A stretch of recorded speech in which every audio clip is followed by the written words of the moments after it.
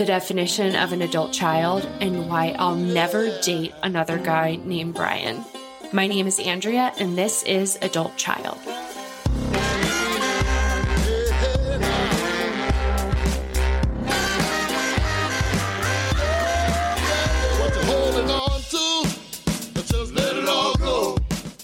Welcome to the Adult Child Podcast. My name is Andrea, and I am the captain of this ship.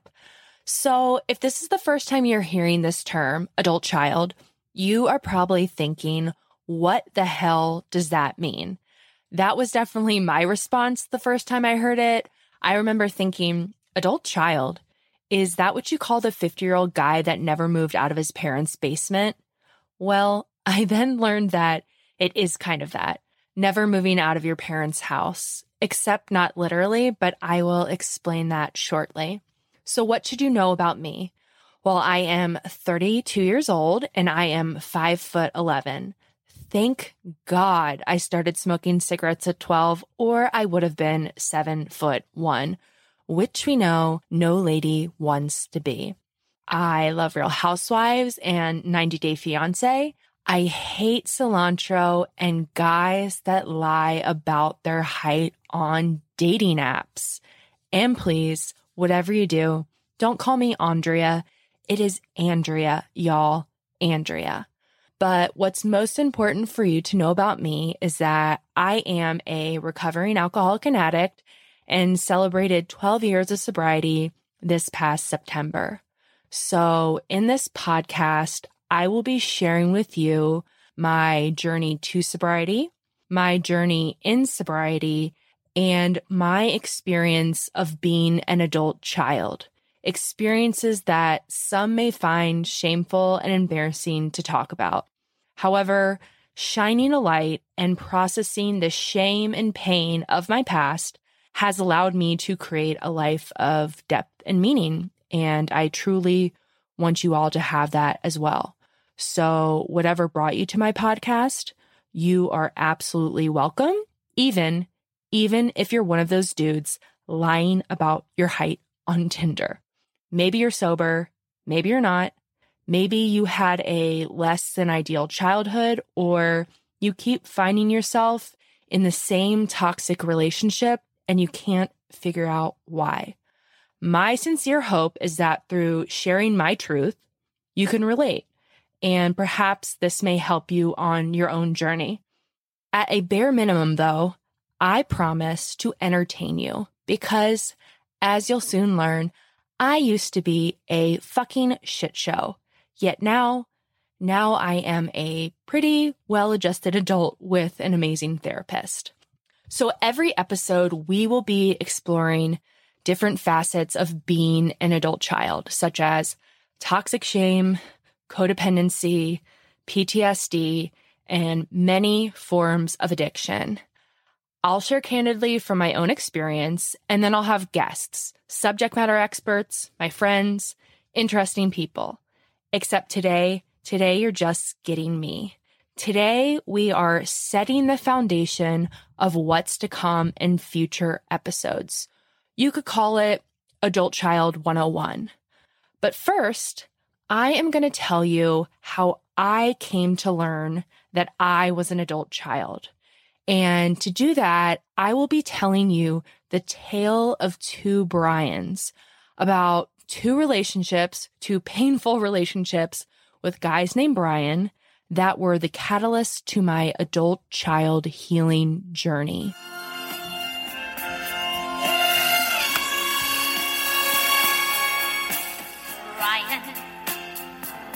The babe they called Brian. He grew and grew. Yes, he grew up to be a boy called Brian. B-R-I-A-N, Brian. So I met Brian number one in 2015 on the dating app Bumble. Side note, I am 7 years sober at this point. So we went to one of my favorite sushi restaurants in San Francisco for our first date.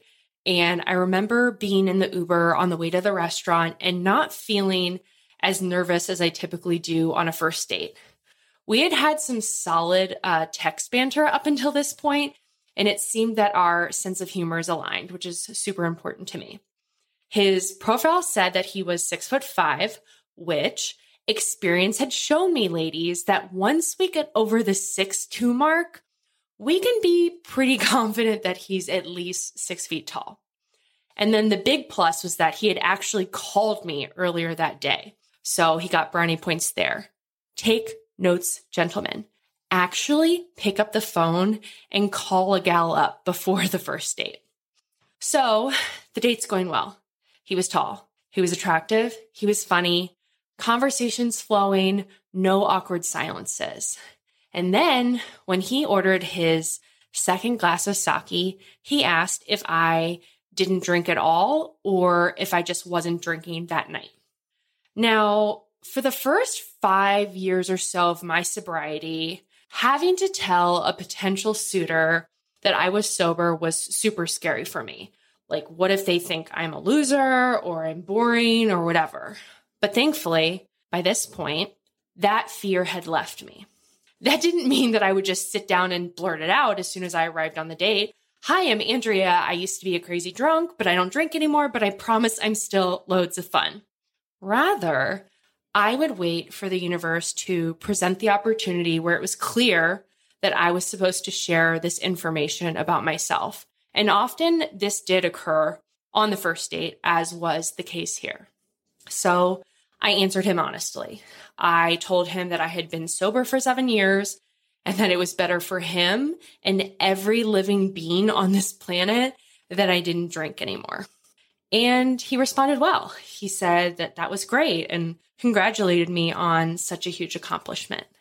He then shared with me actually that his sister, about 2 years prior, had actually died from alcoholism when she was only 30 years old.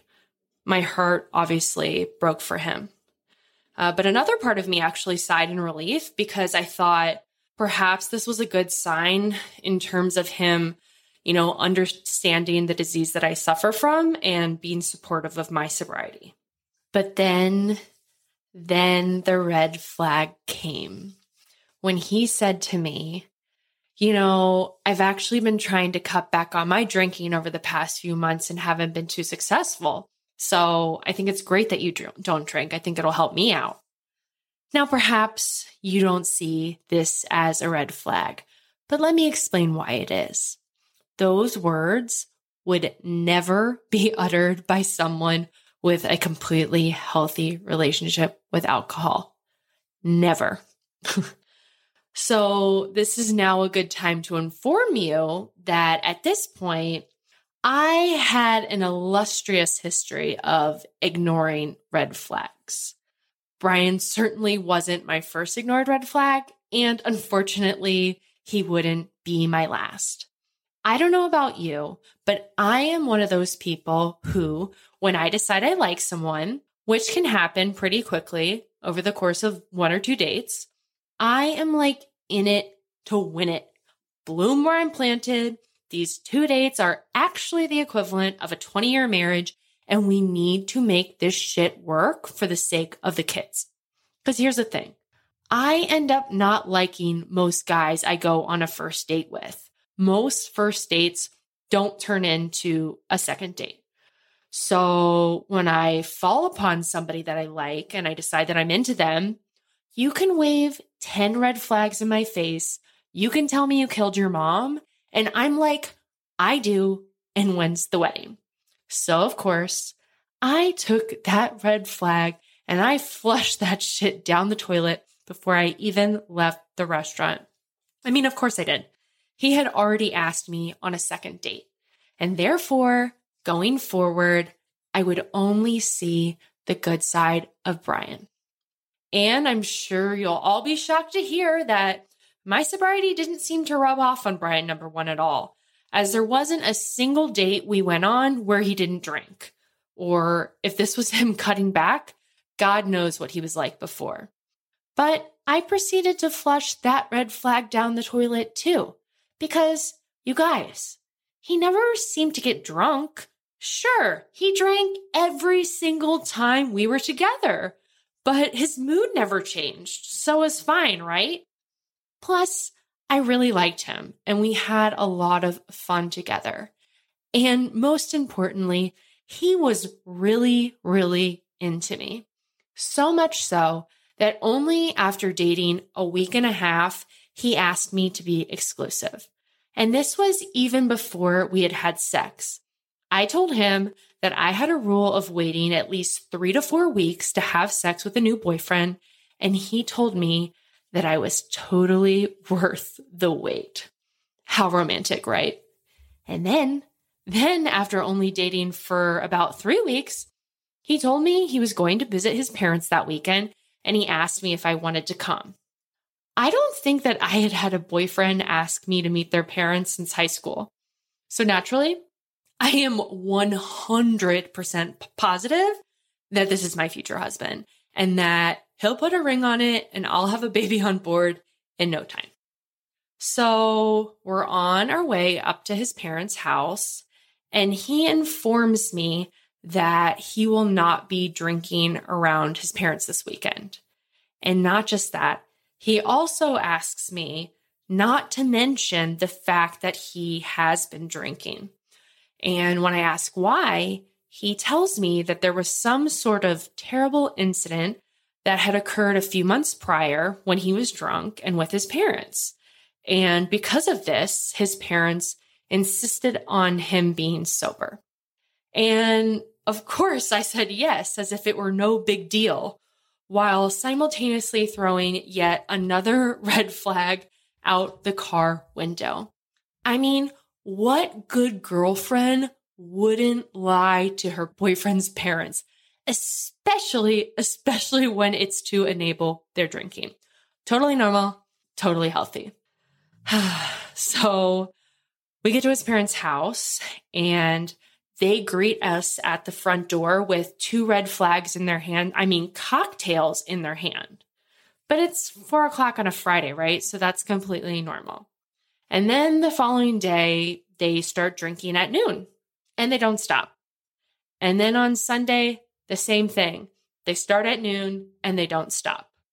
But when it was time to go home on Monday morning, I hugged his parents and thanked them for an amazing weekend. Here I was, dating such an incredible guy who likes me so much. He wants to wait to have sex with me, and he wants me to meet his parents. So who cares that his parents were binge drinking the entire weekend while Brian wasn't drinking at all because they thought he had a drinking problem? I was confident that this was the first family trip of many. I could hear church bells in my head, see our wedding, and plan to practice his last name in cursive as soon as I got home. And then he ghosted me. Like, I texted, I called, I was ready to send a carrier pigeon, and I could not get a hold of him. And after not hearing from him for 2 days, I had a panic attack at work and I had to go home. And I couldn't believe that this was happening to me again.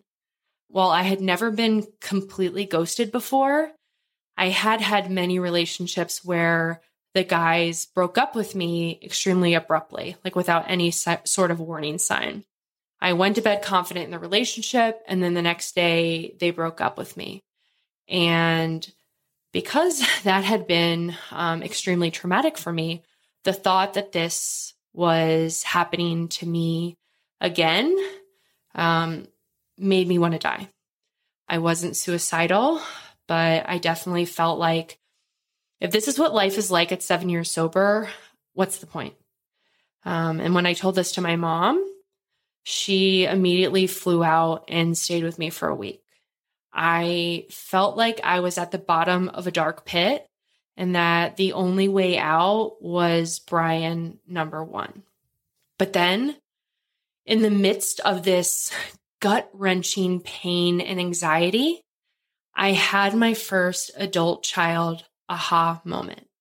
Somehow, some way, the tiniest bit of space was created between my true self and this unbearable pain that I was feeling within.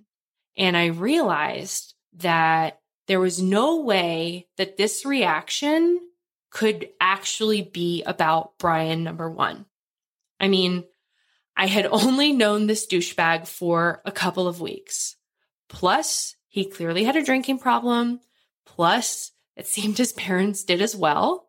Objectively, that is not enough time to justify this inconsolable heartbreak that I was feeling, that was literally making me a non-functioning human that couldn't go to work and needed their mom to take care of them.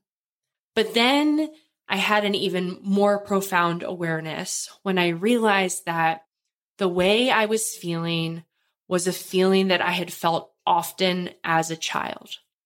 And for the first time in my life, I saw that there was some sort of connection here, that somehow the issues that I encountered in romantic relationships was somehow connected to my childhood.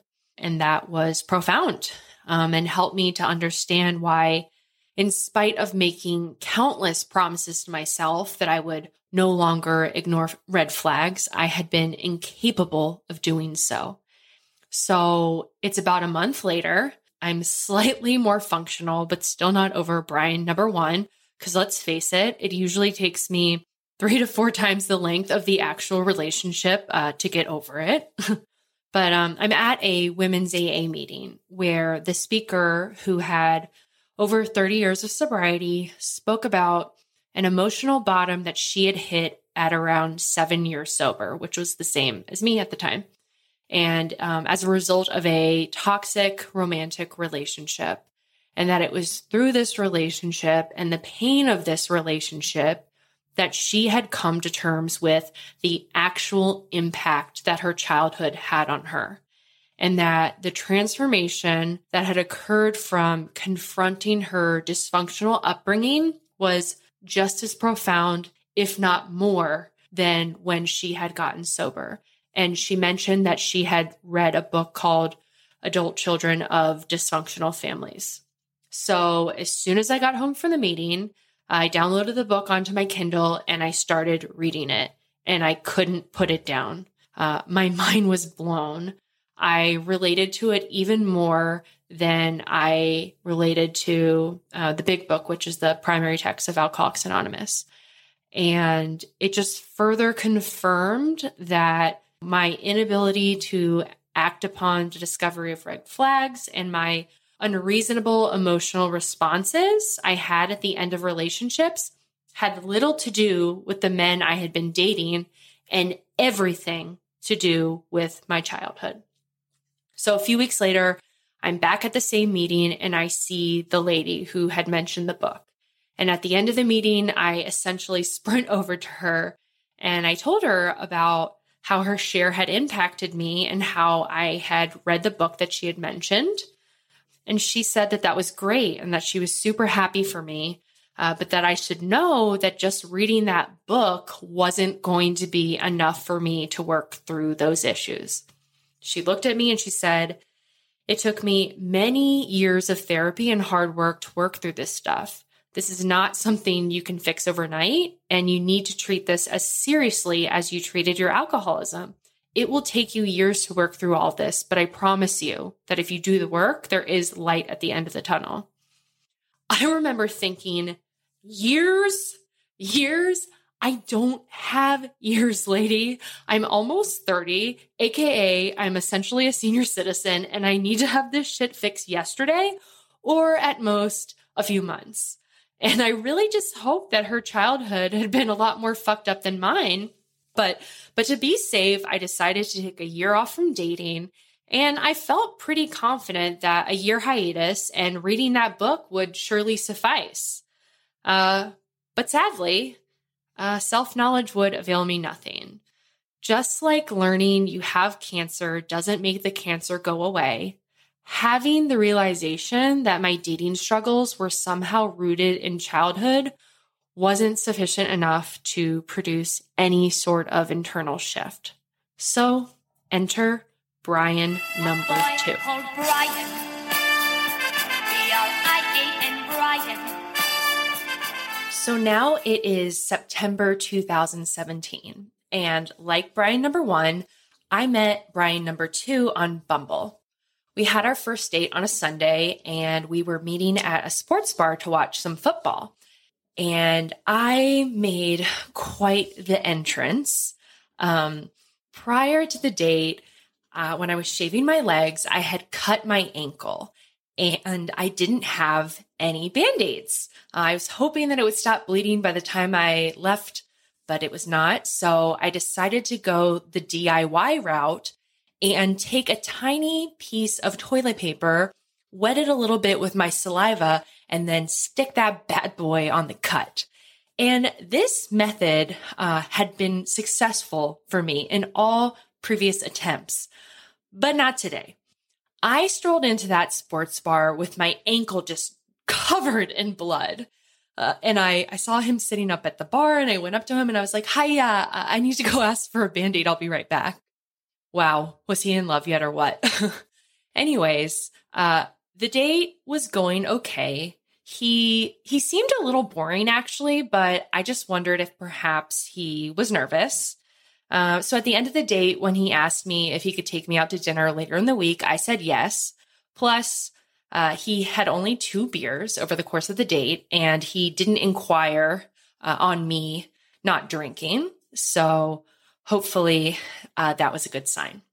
So it's the next night, and I'm on the phone with my friend Sasha. And of course, she wants to know how the date went. And especially, she wants to know about his drinking. Fair question, given my track record.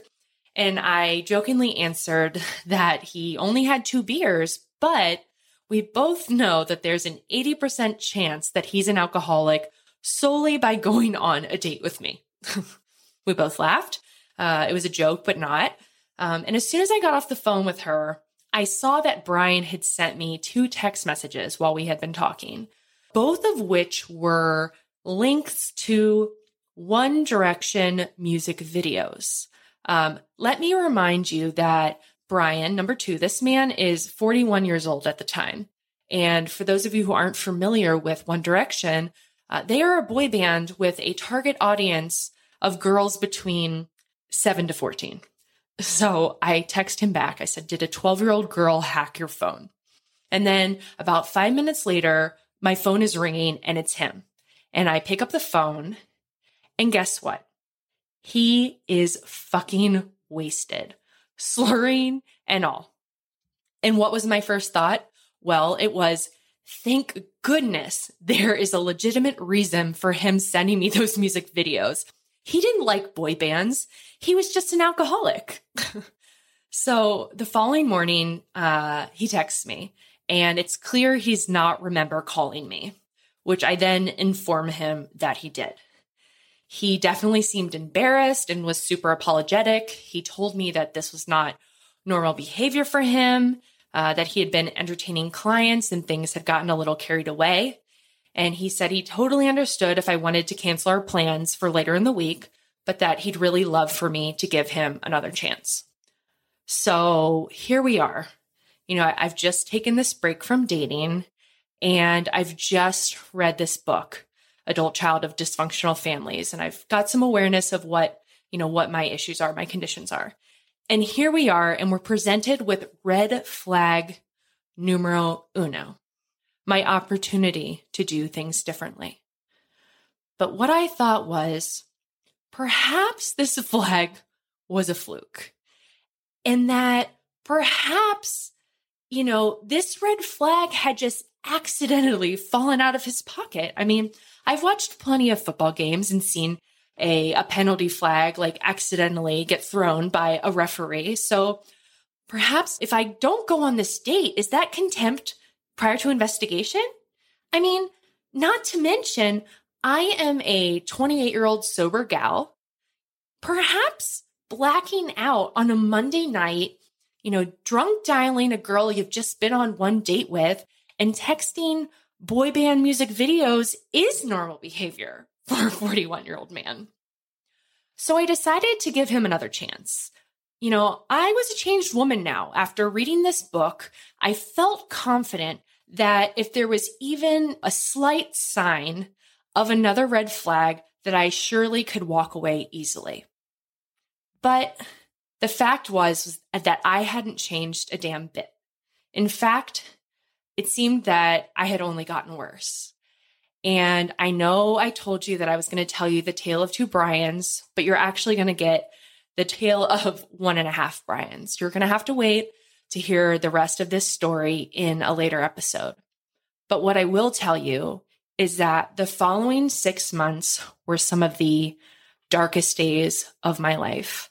And I encountered countless red flags and disregarded them. I felt crazier than ever.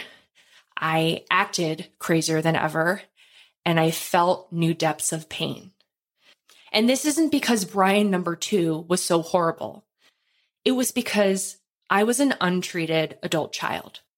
And while I had put down the drink 9 years prior, there was another progressive disease growing within me, the disease of family dysfunction, which created the same levels of powerlessness and unmanageability as my alcoholism had.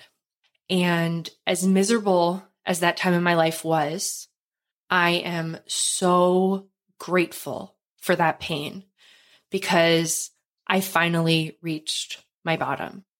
And I finally realized the true impact that my childhood had on me. And I was granted the gift of full awareness. Melody Beatty, who is the author of Codependent No More, says that awareness is how life, the universe, and our higher power gets our attention and prepares us for change. And while Brian number 1 had slightly opened the door of awareness, Brian number 2 slammed it completely open.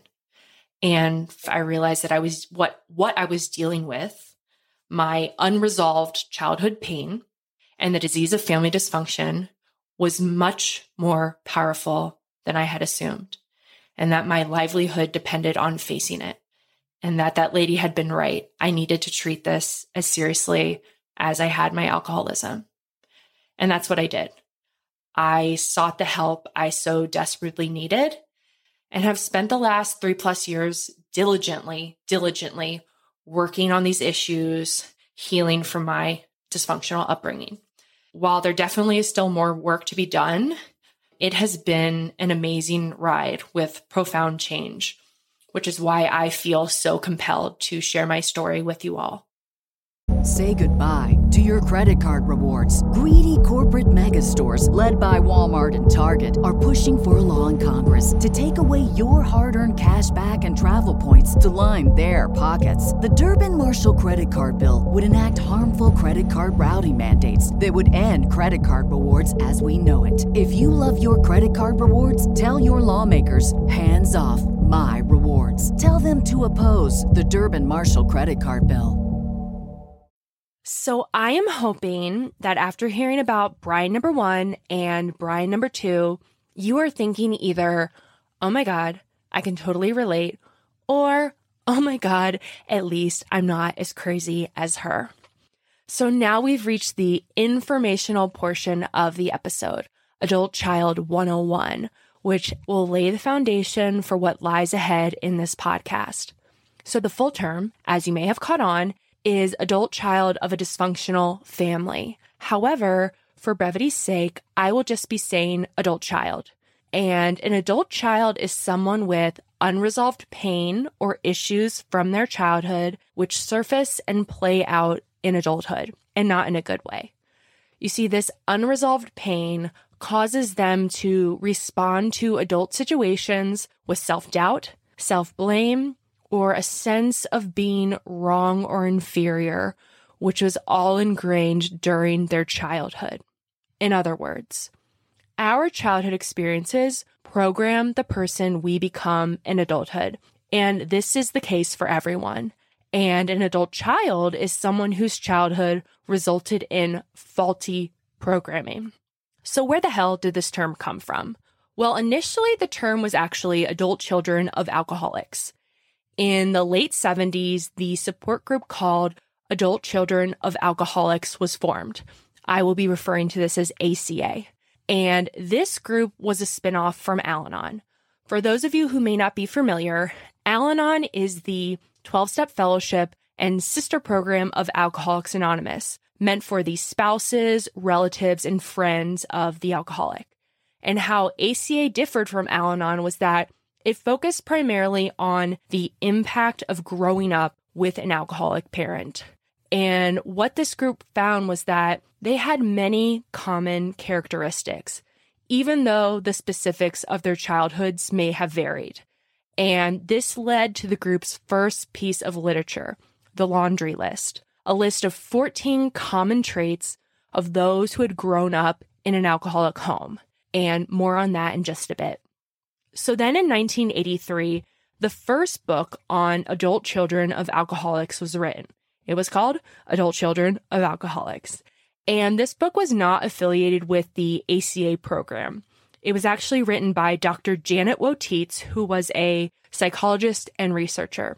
And this book broke new ground in the understanding of alcoholism as a family disease, that alcoholism had a drastic effect on the entire family, and that growing up in an alcoholic family often resulted in lifelong patterns of dysfunctional behavior. And she would actually publish a revised copy of the book less than 10 years later, because what had become clear in the mental health field was that other types of dysfunctional families could produce an adult child. So now the term adult child is used to describe adults who grew up in an alcoholic or another type of dysfunctional family who exhibit identifiable traits that reveal past abuse or neglect. Now, some of you are probably thinking, what family isn't dysfunctional? And that is true in the sense that all families encounter dysfunction from time to time. But healthy families acknowledge, work through, and move past their problems, while dysfunctional families never acknowledge or deal with their issues. Thus, they continue to live in the dysfunction indefinitely. Now, dysfunctional families can come in all shapes and sizes. Sometimes it's blatant, like physical or sexual abuse, alcoholism, addiction. And other times the dysfunction is more subtle and covert, like having a parent that was extremely controlling or hypercritical of you, growing up in an extremely religious family, growing up in a perfectionistic family in which the expectations of you were so high and the only time you received praise from your parents was when it related to an external accomplishment, like doing well in school or sports, rather than being recognized for who you were as a person. My personal opinion is that, the more subtle forms of dysfunction can be just as damaging as the more obvious types. And I do not say this to minimize or discount the experiences of those who have been subjected to some really fucked up shit. What I mean is that those who were victims of the more milder forms of abuse and neglect are often oblivious to the fact that they suffered any abuse at all. For me, it wasn't until just a few years ago that I came to terms with the true impact my childhood had on me. I definitely knew aspects had been less than ideal, but I also knew that other kids had it much worse than I had. I was never sexually or physically abused. My wants, and frankly most of my needs, had always been accounted for. And I had way more happy memories than sad or bad ones. But the truth is that I was severely impacted by my childhood, and the repercussions resulted in a lot of pain in adulthood, which you're going to be hearing all about in the episodes to come. And my guess is that there are tons of people out there who are clueless to the fact that the reoccurring difficulties they encounter in life, whether that be at work, in romantic relationships, in friendships, are actually a result of their dysfunctional upbringing, their unresolved childhood issues, which is a huge reason that I'm doing this podcast. But I ask that you please hold off for now, going down the rabbit hole of figuring out whether or not your family was dysfunctional. Next week's episode is all about dysfunctional families. Plus, if you're wondering whether or not you're an adult child, the better way to go about this, in my opinion, is to see if you identify with any of the common characteristics of an adult child. because it is these traits that are often the red flags to the internal and subconscious wounds of our childhoods. And that was the case for me. I remember identifying with many of the traits and thinking, holy shit, I'm not inherently flawed, crazy, and unfixable. I'm an adult child. So what are these characteristics? I mentioned the laundry list earlier, the list of 14 common characteristics developed by the ACA program. And then in Dr. Janet's book, she has her own list of 13 characteristics. Now, the lists aren't identical, but there is a ton of overlap. I'm not going to read both lists to you, but I do want to touch upon 8 of the heavy hitters, in my opinion. Number 1, impulsive behaviors. Adult children will often impulsively make a choice or respond to a situation without thinking through the consequences or considering other options. Number 2, an overdeveloped sense of responsibility. Adult children often feel the need to take care of everyone and everything around them. They overcommit themselves in work and in their home lives as well as in their personal relationships. And being overly concerned with others allows them to not have to take a good look at themselves or their own flaws. Number 3, overreaction to changes outside of their control. Unsolicited change is almost always received negatively by an adult child.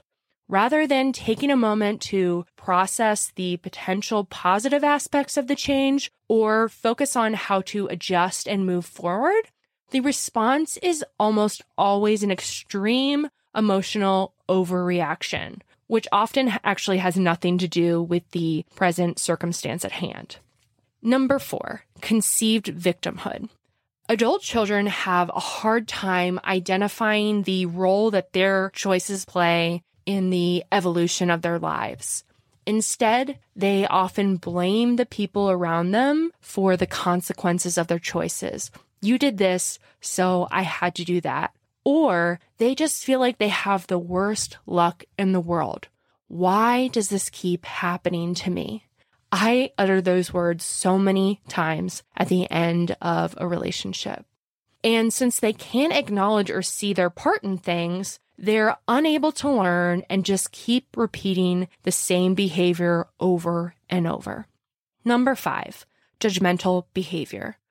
Adult children are extremely judgmental of others, but even more judgmental of themselves.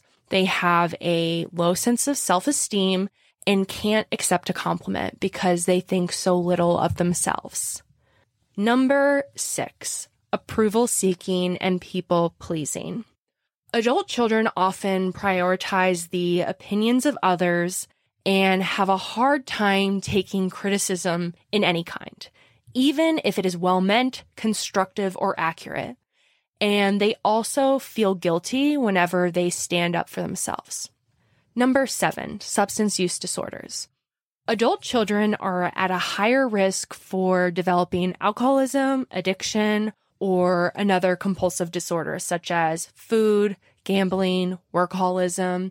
And if they don't themselves develop an addiction, they often find themselves in a relationship with someone who does. Which brings us to number 8, difficulties in romantic relationships. I can't relate to this one at all. Adult children's pickers are broken when it comes to significant others.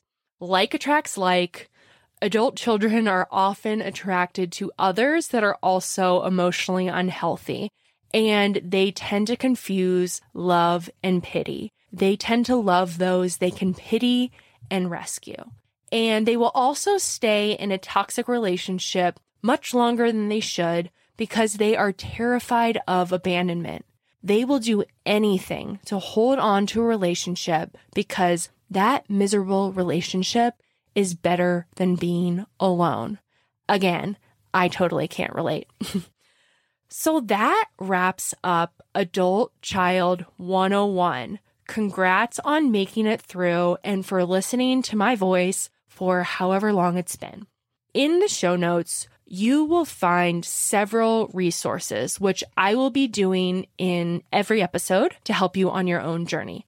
I do want to point out this pamphlet called Am I an Adult Child?, which includes the laundry list in its entirety and also 25 questions to help you assess if you're an adult child. I do just want to say that you don't have to identify with all 14 traits or say yes to all 25 questions in order to be an adult child. For myself, I relate to 7 of the traits and I said yes to 12 of the 25 questions. I also want to say that saying yes to 1 or 2 of the questions or identifying with 1 or 2 of the traits doesn't necessarily make you an adult child either. Only you can figure out that for yourself. You can find me on Instagram at AdultChildPod. Please hit a girl up. I would love to hear from you. Next week, we're talking dysfunctional families. You're going to get to hear the experiences of 2 adult children, mine and my friend Eric. It's super raw, it's super vulnerable, and I'm super excited for y'all to hear it. It's going to be a goodie, I promise.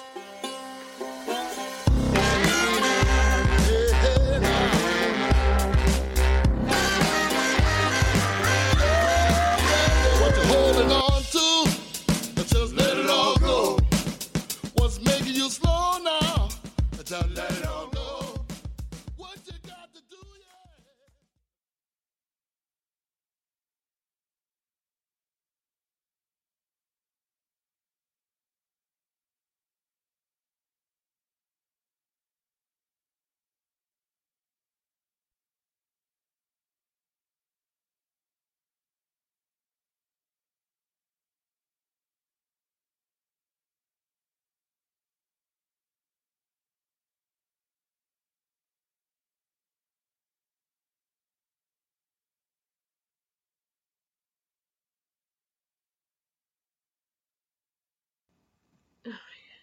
Say goodbye to your credit card rewards. Greedy corporate mega stores, led by Walmart and Target, are pushing for a law in Congress to take away your hard-earned cash back and travel points to line their pockets. The Durbin-Marshall credit card bill would enact harmful credit card routing mandates that would end credit card rewards as we know it. If you love your credit card rewards, tell your lawmakers, hands off my rewards. Tell them to oppose the Durbin-Marshall credit card bill.